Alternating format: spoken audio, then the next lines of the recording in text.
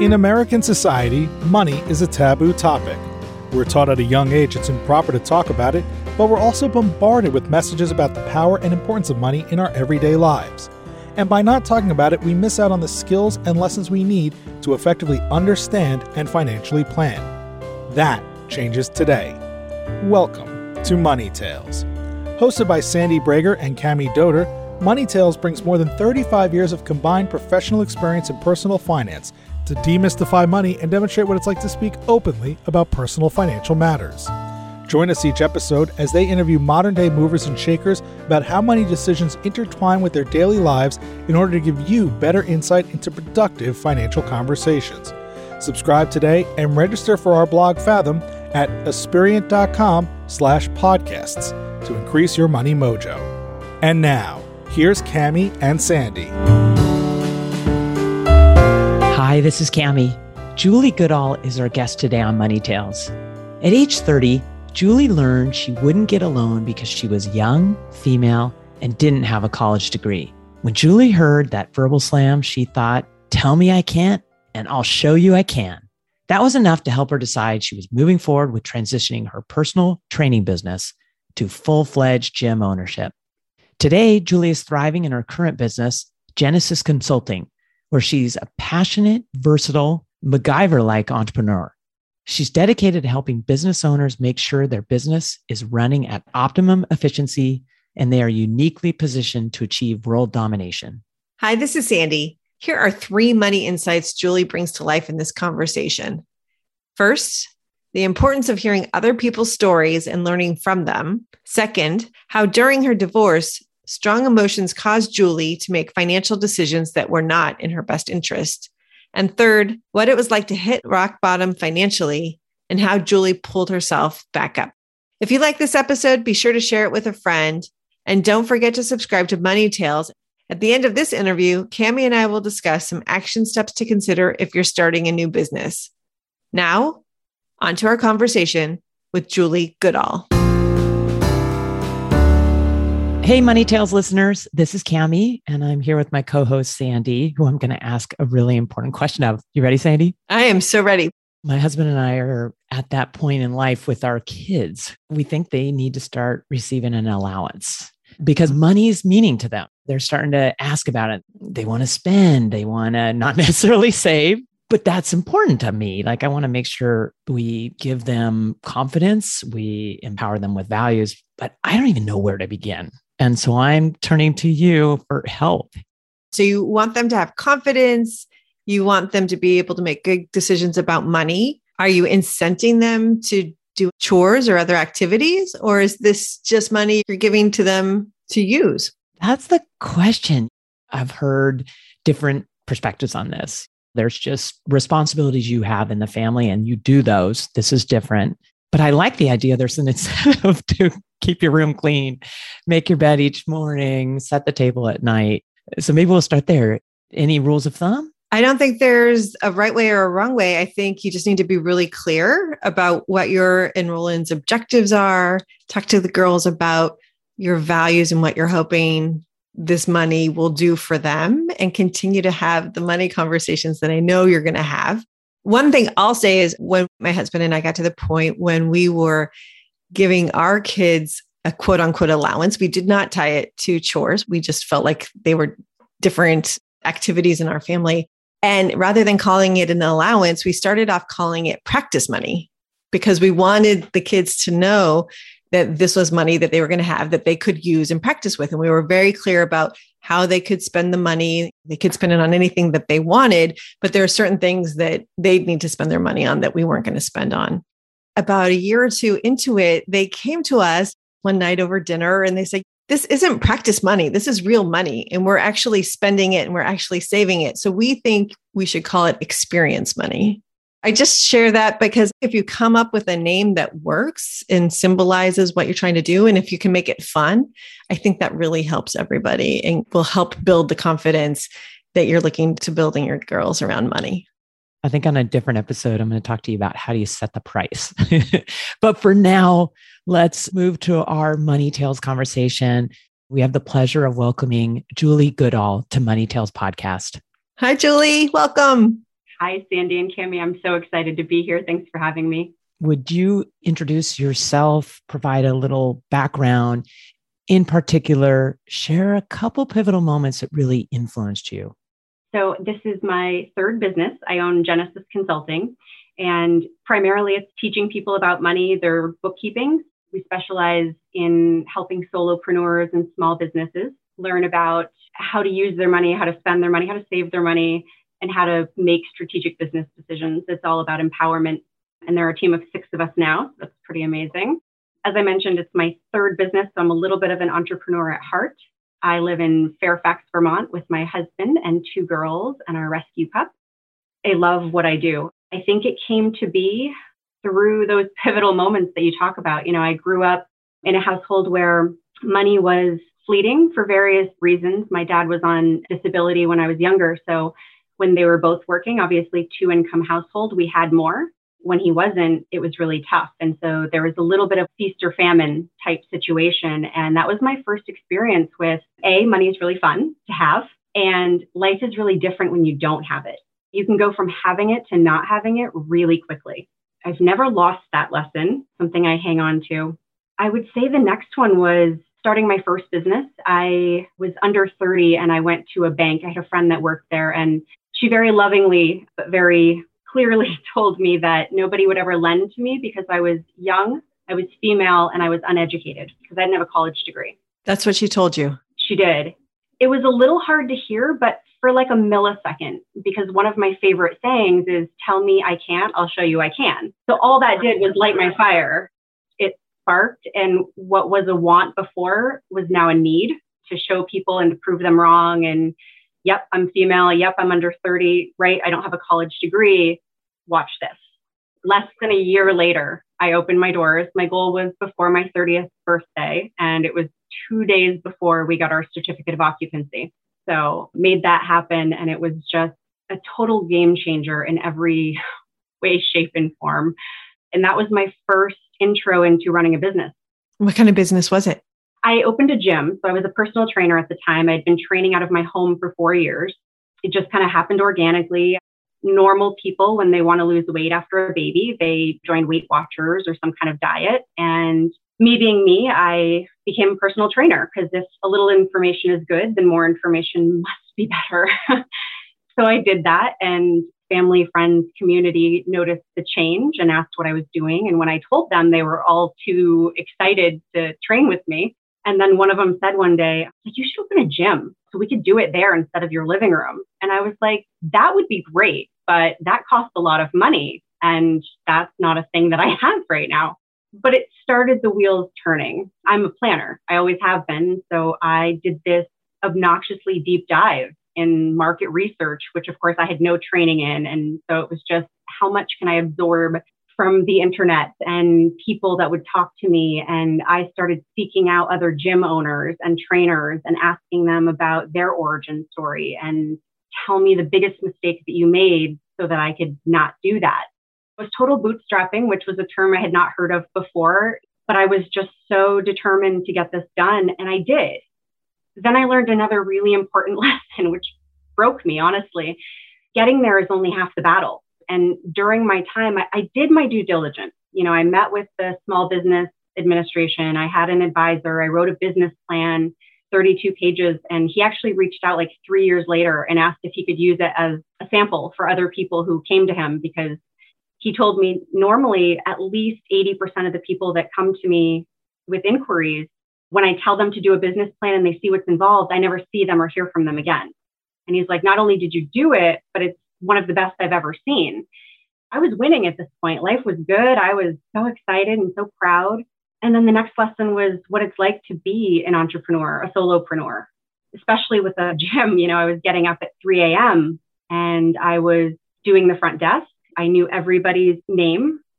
Somebody once said that we were the Cheers of gym. They would walk in the door and I would speak them by name, and they're like, how do you know everybody's name? There are 400 members. This is wild. I thought you were going to say that you were pouring beers when they came in before their workout. I would still be in business if that were the case. I'm certain of it. People like drinking more than they like exercise. Market research confirms. It sounds like this is ending in a tough situation. You built something pretty amazing, but what happened? It was incredible. People told me during the process, it's hard, start small. Even if you have the money, don't spend it all. Get an existing space. I wanted a new fit up. Get used equipment. I wanted new equipment. I wanted the best of the best because the clientele that I was aiming for were people that weren't comfortable in traditional gyms, people that are extremely fit, sweating and dropping weights and kind of puffed up and walking around. And I wanted the stay-at-home moms and the retirees who didn't have a place where they felt comfortable. And so my clientele was different. I'm not going to have them using old, outdated, clunky equipment. They needed the smooth glide of the machines and ergonomically correct and all of that. And the other thing is they told me that personal training every member was not sustainable. And I insisted as part of my business plan, as part of my differentiator, that every person who joined would get a free personal training session. It was very basic, but it was how to use the equipment properly, because I didn't want people coming in and hurting themselves or not seeing results because they weren't doing it right or pulling muscles, all that stuff. Again, with the clientele, these are not experienced gym goers. I trained every single one of them. I had over 400 total. I trained every single one of them at least once. And that was part of the membership. It was hard at the time. Looking back, I always look back fondly on it. I was running the desk. I was learning how to do my own marketing, my own social media, what software, what payment processors, how do I keep up with memberships and renewals and hiring. I'd never done any of this before. And I had the numbers background. I had the accounting background. So the books were no problem. I had spreadsheets upon spreadsheets and all kinds of stuff. But I had anticipated that because I gave people a good experience, that they would stick around and that my income would grow. And what happened is what happens in all gyms is that summer hits, especially in Vermont. The summers are so short, everybody takes their fitness outside. So I went from having hundreds of members to hours and hours with not a single person. I had the lean months and I didn't have a cushion. Didn't know you needed a cushion. I thought you start from the ground and you go up from here. I didn't think that you started with a surplus and then could lose it all, which I had learned in childhood, but apparently didn't realize that applied to business. It was just kind of a perfect storm of events. I was getting divorced at the time, so my marriage was ending. I had guilt over ending my marriage, so I gave him the house and everything in it. So I had no house. I walked away with basically a suitcase of clothes. Owning a business is hard. I can almost hear all of the business owners out in the world right now just like nodding. Yes, it is. It's hard, it's isolating. And I think working from like 3, 4 a.m. to, I was cleaning toilets till 9:30 at night and then heading home. So there was zero time for my family. My daughter, who was 4 at the time, became sort of our mascot, lived at the gym with me. She greeted the members. I had her wiping down equipment. She was fantastic. Everybody loved her. Cutest little thing. Did she get an allowance? No, she was 4. She didn't understand money anyway. She just loved being there.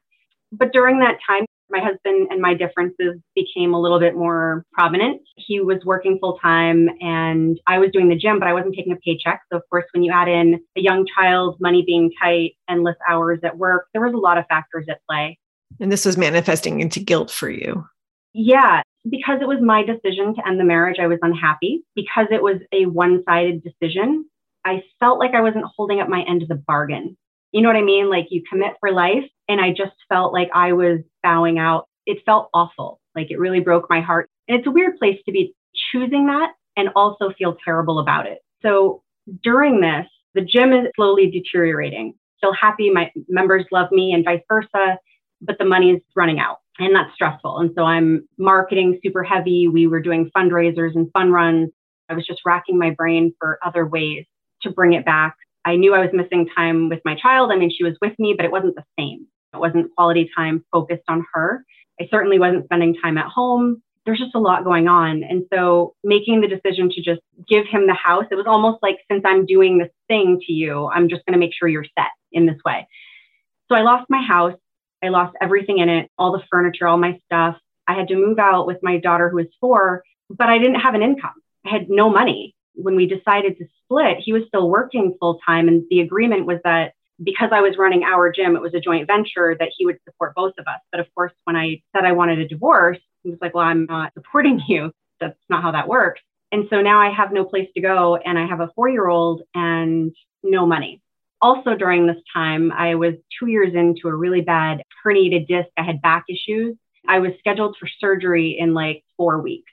So literally within 6 weeks, I lost my business any income that I had, my house, everything in it. And I lost 50% custody of my child because even though it was amicable, we agreed we're both great parents. We each take 50-50. Well, now I've got half my time without my girl who I've had since she's been born. What a time. Wow. Yeah. And then having surgery, everything was crumbling. It was rock bottom. It was the rock bottom that people speak of. There was nothing else to fall at that point. I didn't have anything. And that was sobering. That was the pivotal decision that I don't like to or want or trust, no matter how you put it. I don't want to rely on anybody else for my financial security. And I never would again. I am a very girl power, headstrong, independent woman. And I never saw myself as relying on him for income because we made the decision and everything. But having that pulled out from under me and not being able to provide that security for my daughter was not okay. It was crippling for me. I let everything go. It absolutely broke my heart. I filed bankruptcy for the business stuff. We were good on the personal front. We continued with the mortgage and the car payments and everything. But all of the business stuff, I was so buried and I didn't know what to do. That was something I never wanted to do. Of course, as you know, it sticks with you. I mean, it's not something that goes away. Your credit is affected and your future for at least 7 years. It was a lot. And how are you navigating that process, Julie? You already mentioned that when you were building the gym, you were pouring into research about how to plan, how to market. How did you navigate bankruptcy of the business? I mean, it was hard. We had a wonderful attorney who really walked us through the steps and what our options were and how we could pay as much as we could. Who is we? My husband and I, we owned it together. So the difficulty was we're also navigating a divorce and also the dissolution of our business together and a bankruptcy and getting all of the gym stuff dispersed. Sold off. Yeah. So fortunately, we had leased the equipment and we had been making monthly payments. So we basically just gave it back. They got their equipment back and we had paid up till that point. Apparently I have guilt issues, but I had a lot of guilt about all of this. And so I was like, well, that one I feel okay with at least. I know that we didn't finish the term, but they got their equipment and they can sell it to somebody else. We tried to do that with as much integrity as we could. The same with the divorce. It was incredibly amicable. I've been told by numerous people they've never seen anything like it. We drove to the courthouse together. My husband is dyslexic. And so I read him every page of everything we were signing to make sure that he felt good about things, encouraged him to get somebody else to read it to him because it was kind of a conflict of interest for me to do it. And then we drove to the courthouse together and filed the papers. We drove home together, holding hands, and I sobbed the whole time. And it was my decision. And he was like, "Are you okay?" I'm like, "I will be. This is not what I wanted." And then a couple of weeks later, I had surgery. And with any divorce, no matter how amicable, friends and family choose sides and their stories. And so it was just a really low point for me. So my one takeaway was I'll never have a business again because that broke my heart. People say your business is like your baby. It's like losing your baby. It's awful. I mean, obviously not that bad, but You spent a lot of time and heart and soul in that gym. Yeah, I gave it everything I had. So I regrouped. And as soon as I was recovered physically, I went out and got a job. I wanted to do rewarding work. I love people and I love helping. If there was a job where you could just help and get paid for it, that's what I would do. I didn't know that existed at the time, but I became a job developer for people with developmental disabilities. And it was incredible. And the place that I worked is rated one of the best places to work in the state of Vermont. They're phenomenal human beings and an excellent team, but nonprofits can't. I don't want to say they don't. They can't pay well. The money is just not there. And I had a daughter. I wasn't making ends meet. So a friend enlisted me to get my insurance license and sell life insurance and do financial advising. So I went through and got all my licenses and everything, got licensed to sell. And for a while, it was like in 11 states. And we had a beautiful objective and mission. And that was to help these people with their financial future, to educate them and empower them. Feels really good to do that work. It was wonderful. But I was part of a large broker dealer, and the financial industry, in my opinion, is pretty broken. There's a lot of recruiting of really young people, promising them large commissions and getting them to just sell a product, regardless of whether or not it's right for the client. Mm-hmm. That didn't sit right with me or with the gentleman who recruited me. So we decided, let's start our own firm. Because that's a thing that you do. You start a financial advising firm completely independent because the mission was there. So how did you get yourself over the hump that was left over from the gym to get to the point where you were ready to start another business? This commitment that you will not start another business. Yeah. Well, I think it was twofold. I didn't realize it at the time. The first business, I thought, I'm a personal trainer and I want to help people. And so this is the thing I'm going to do. The second time I realized I might have that entrepreneurial bug. I might like starting businesses. I like the idea of doing something that has not been done before or in a way that's not been done before, not having the limitations put on me by a traditional employer who's going to tell me where, how, when to do the thing. So it sounds like there's a huge mindset shift. Yeah, there's a little rebel in me. It took me a really long time to realize I'm just not a good employee. I just like to buck the system and do things my way. So we decided to do this. There was a little bit of drama around it because we were very excited. And so when we gave our notices, 8 other people walked out with us. So the place we were working was not super excited about this because now 10 of us are leaving. That quickly became the best time of my life because the first time I didn't have a team. I had 1 employee and a bunch of volunteers helping me work the desk and stuff like that. Now I had a team. I got to nurture them and have team meetings and rile them up and send them out into the world with our beautiful message. And we had so much fun. Because the insurance industry is predominantly male, I was the only female. It was a little like being a den mother at a frat house of like 10 guys. They were young because that's who the industry attracted. And so I felt like a mom, but I'm very maternal, so it worked. And I kind of took them all under my wing and gave them all the leads and had the time of my life. But our model was that we educate and empower people, and we never push them into a product that's not right for them. So essentially for 12 months, I gave away financial education and sold very little. And I made $11,000 that year. Wow. And I was a single mom. I refused to let my daughter feel the strain of my decisions with my career. And so I had a very, not an extravagant apartment, but it was safe. It was well lit. It had underground parking and a security system on the door. I didn't want her to feel what it was like to live in poverty. And so I was putting my rent on my credit card. I was putting everything on my credit card. I was pretty upset with myself because now is the second time that I've made some decision that is now impacting not only me, but my child, and I'm not making ends meet. And so there was a whole lot of fool me once, but I've done this twice now. Like, what is my deal? I'm a smart person. I shouldn't be making choices like this. And I racked up about $14,000 in credit card debt that year, which is actually pretty amazing since I only made $11,000. It's really not that bad, all things considered. But what was funny is before we left the company that we were at to do this thing, I was the top producer in Vermont. And I had cleared 6 figures my first year. I won the trip to Hawaii. I won the extended trip. And I walked away from that. When I left, they said, if you leave, the trip is 6 months out, you don't get to go. And so I walked away from a really good income and a trip of a lifetime and all of this opportunity to be eating ramen noodles and paying my rent on my credit card. You're following your values.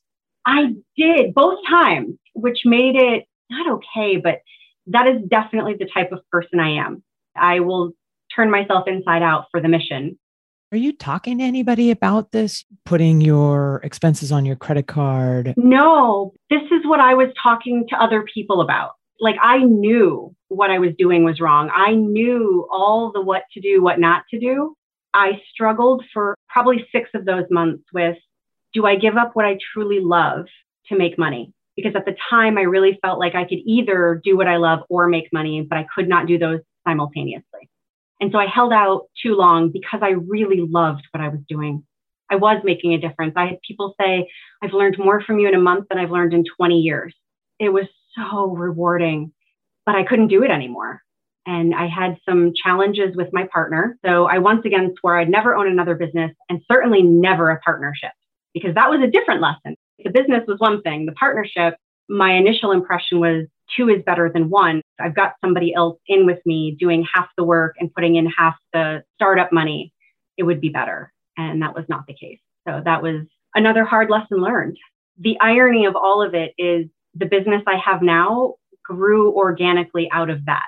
So my partner brought in this attorney to do a buy-sell agreement for us. And he introduced me and he said, Mark, this is Julie. She's my right arm. And without missing a beat, this attorney goes, well, I need a right arm. Where can I get a right arm? And I said, well, I made $11,000 this year. Let's talk.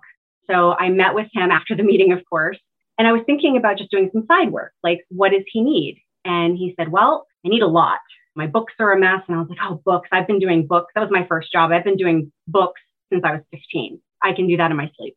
And so we started working together. I absolutely adore this man. He's still a client.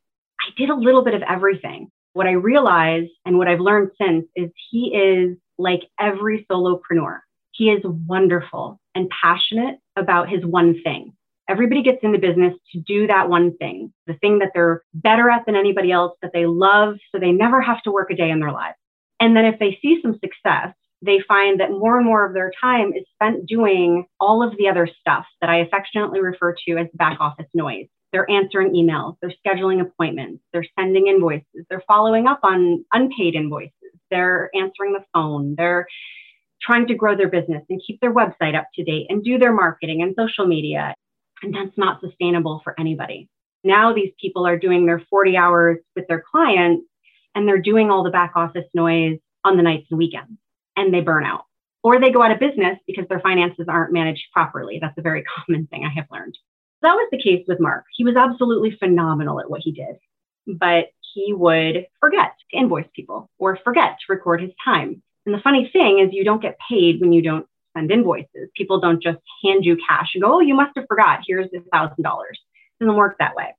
He had people who had owed him for several years, but he didn't do any collections, so they never paid. So we joke often that the first year he started working with me was the most profitable year he'd ever had. And he'd been doing this for like 30 years. That's a wonderful testimonial. It was wonderful, but only he and I knew that it wasn't because I was magical. It was because I actually invoiced the work that he was doing. It wasn't anything really for me. How did you find your next client after you were Mark's right arm? So Mark is an attorney who does LLCs for small businesses. So he works with solopreneurs all the time, setting them up. There you go. And he said to me one day, you could make a business out of this right arm thing. And I was like, what do you mean? And he's like, well, I work with business owners and they all have the same struggles and they all don't know what to do with their books and they don't know how to read their financial report. Almost before I had even really answered, he started making these introductions. I would just get these email introductions. So I would work with them because at the time I was pregnant with my second daughter and it's hard to get a job when you're a pregnant woman. They just see maternity leave coming. I started working with more and more and then word of mouth and then it grew. I was a stay-at-home mom at this point now. It got to a point where I said to my husband, I have enough to make this a full-time gig. Do you have any interest in being a stay-at-home dad? Would you like the opportunity? Because I think I can support both of us. He was unhappy in his job as an engineer. You could just see what it was doing to him. And so he said yes.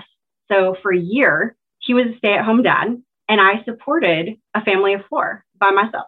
How did that feel? I mean, I can see it on your face, but for the benefit of listeners who can't see your face at this moment. I have goosebumps even now, and it's my own story. It was a turning point. It was the moment that I've been waiting for everything that I had been through and leaning on others for support. I was now the one supporting our family. I was providing, I was putting food on the table. And my husband, it doesn't hurt when the other spouse gets a chance to see how hard it is being a stay-at-home parent. It really leveled us as far as what that's like. And he ended up going back to work and I continued on. Then I just got to a place where it was like, okay, now I'm the person that I typically support. There are not enough hours in the day. And so I can choose to stop taking on new clients, or I can build a little and hire somebody part-time. Ultimately, I kept getting these referrals and I was like, darn, I really like this person. I really want to work with them. And so I took on more and then my part-timer tapped out and I did it again and again. And basically that's brought us up to speed. There are now me plus 5 and we all love what we do. And I get to keep helping these entrepreneurs and solopreneurs get back to doing what they love. And I get to do what I love. I get to silence that back office stuff. What a fantastic story. We were talking to a podcast guest about being a breadwinner mom. Obviously, that felt great for you, but tell us what the conversations were like with your husband. Communication is huge. And for both of us, for him, I knew being a stay-at-home parent was the hardest job I'd ever had in my life. And so it was very much communicate with me if you start to feel overwhelmed or need to tap out because this is a lot. And in order to be the breadwinner, I have to be able to go to do these meetings and do these things. And we have great communication. So it was just a constant check-in. Where are you at? Where are you at? And he got to a place where he's like, yep, it's been a year. This is really hard. Can we look into daycare? And I was like, absolutely. He wanted to get back into the workforce. because I get to do what I do every day, money is not a taboo topic in our household, but in my business. I mean, that's the thing that is our biggest differentiator is a lot of numbers people aren't people. And not always, but there's a lot of people that like numbers because they don't want to deal with people. And I'm very much an extrovert and I love people. Compassion is in my top 3 values. First thing I do is not really talk to them about money. It's giving them a safe space to take off that armor, to be vulnerable and say, I don't know what I make in my business. I don't know what I spend. I don't know where the money goes. I don't know if I'm profitable, if I'm doing okay. And I'm ashamed because I'm a business owner. I should. And I just stop them right there and I say, don't shit on yourself. Shit on yourself. Because I hear it from everybody. Don't do it. You are in good company. Every single person that comes to me starts the conversation with shame and guilt about their money. What is your next money conversation going to be and who's it going to be with? With my daughter. My oldest is now 15. She'll be 16 in May and she's saving for a car. She had her first job last year and her dad and I have agreed whatever she saves up, we'll both meet her and contribute that to her car. And so we have a lot of conversations about saving and about credit cards and how they work. I'm just trying to teach her early so she can avoid all the things that most people trip over with finances as a young adult. Sounds like a perfect conversation. What I appreciated was as we started this conversation about my conversation I'm going to have with my daughters, you talked about your business, how to use, save, and spend money. And I thought, well, that's appropriate. And I just want to point out the name of your business, Genesis Consulting. There's meaning in that name. So, oh, you bet. It was Genesis Fitness too. You got to start at the beginning. Very good branding, very good naming. Thank you. It says a lot. Julie Goodall, thank you so much for joining us on Money Tales podcast. My pleasure. Thanks for having me. I really enjoyed it. Sandy, what an amazing person Julie Goodall is. We have spoken with a lot of entrepreneurs on Money Tales, and Julie is a 3-time entrepreneur. I'd love to hear, what are 3 things folks who are starting a business need to think about from your perspective, Sandy? I agree with you. It was really fun talking to Julie, and she sure made talking about money look and seem easy. She had great stories to tell, and I'm impressed by all that she persevered through and the success that she has achieved for herself. The 3 action steps to consider when starting a business are: first, draft a business plan. The second idea is to establish your business structure. And the third idea is to make sure you're tracking your business expenses because there's a lot of benefits associated with that. Let's focus on each of these 3 ideas. Develop a business plan. Julie sounds like she's great at putting business plans together. So the gold medal business plan. I know. So call Julie. She can help you out if you need assistance. The idea here is to put in writing all the things that you're planning to do with the business. What's the purpose? What's your why? What goals do you have? How are you going to be doing the work that you're doing? What services are you offering? How are you going to be compensated for those services? What experts or other providers do you need help with? You want to put everything down on paper, so to speak, so that you have a really good, tangible plan that you can work from. That's a great tip. It reminds you that business plans are like financial plans. You have to keep revisiting them as facts and circumstances change and always be looking to update and make sure they're addressing the needs of the situation. Good point, Cammie. I'm glad you brought that up. Life ebbs and flows. So you want to adjust your plan over time to make sure it's current, just like your financial plan. The second consideration is around establishing a structure for your business. This might require you to check in with a business attorney to help you figure out what legal form your business should shape.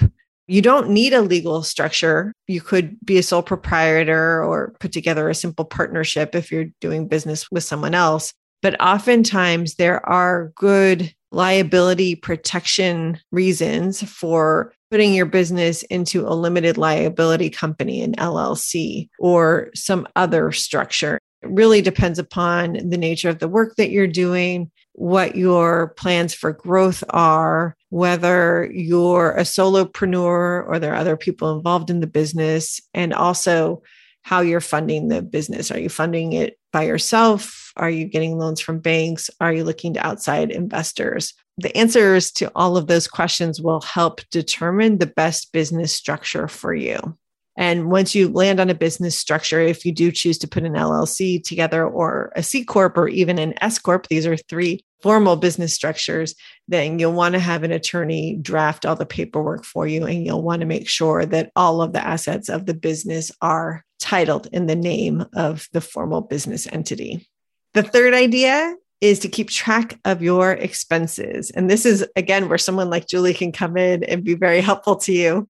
The idea here is to keep track of all of your expenses for the business because you need to know if you're profitable, but also there are tax benefits to certain expenses. You can offset your taxable income with business deductions. For businesses, most of the expenses would be deductible for purposes of determining the business's taxable income. Keep track of advertising expenses, expenses related to cars if you're using cars or other transportation as part of what you're doing to conduct the business, insurance costs, legal and professional services. There are some special tax considerations around meals and whether or not they're deductible. So be sure to check in with an accountant about that. The same can be true around travel and lodging. At the end of the day, you want to make sure that the expenses that you're running through the business are actually related to you running the business. Mixing your personal expenses with your business expenses is never a great idea. You're not allowed to deduct personal expenses from your business income. If you're ever audited and you've done that, that could turn into bad news for you. So there's a lot more to learn here, but those are 3 ideas. A great 3. There's a really fantastic article our colleague Michelle Eversman wrote titled Financial Tips for the Self-Employed. Hop on over to Aspirient's website. Our blog is Fathom, and you can find it there. You can search for it. There's a whole list of other items that are important to take into consideration as you start your business. And Fathom's a great place to go for other wealth planning articles. We have a lot of topical information up there. Thanks again, listeners, for joining us on this episode of Money Tales. If the money conversation you heard today inspired you to continue your own money conversation or gain clarity and peace of mind about financial matters, don't hesitate to reach out to our team at Aspirient. Go to our website. We have a page called Start a Dialogue. Send a note in, or you can reach Sandy or me at podcasts@aspirient.com. You've been listening to Money Tales, hosted by Sandy Brager and Cami Doder. To subscribe to the show on your favorite platform or to increase your money mojo via their blog Fathom, head on over to aspirient.com/podcasts. Thanks, and we'll see you next time on Money Tales.